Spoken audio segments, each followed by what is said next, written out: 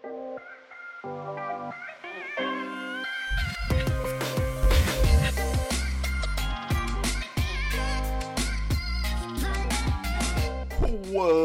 cooking?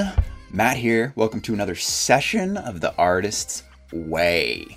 So yesterday we learned where and how to seek out the right kind of criticism for our creative recovery.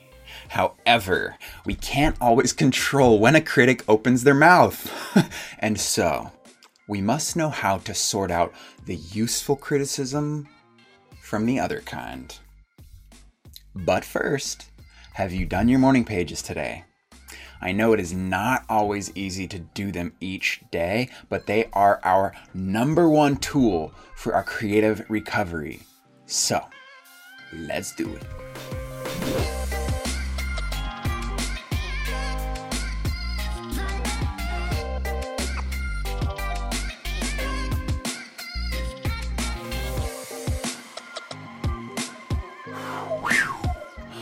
Okay, so when it comes to dealing with criticism, we need to let our internal compass be the guide. So Julia shares that useful criticism ultimately leaves us with a sense of relief. It ultimately leaves us with one more puzzle piece for our work. And the useless criticism, on the other hand, leaves us feeling bludgeoned.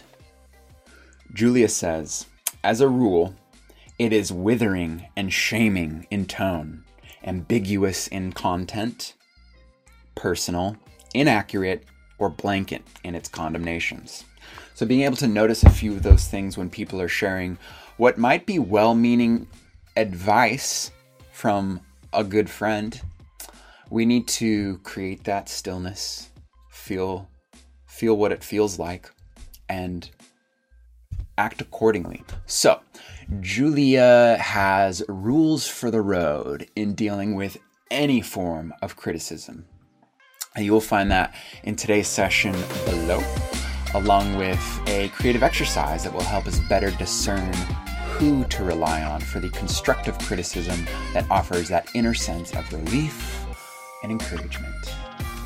So have fun with that. Kudos to you for showing up for yourself today, for holding the vision, trusting the process through this epic 12-week journey, and allowing that artist within to slowly grow, flex that creative muscle, and shine.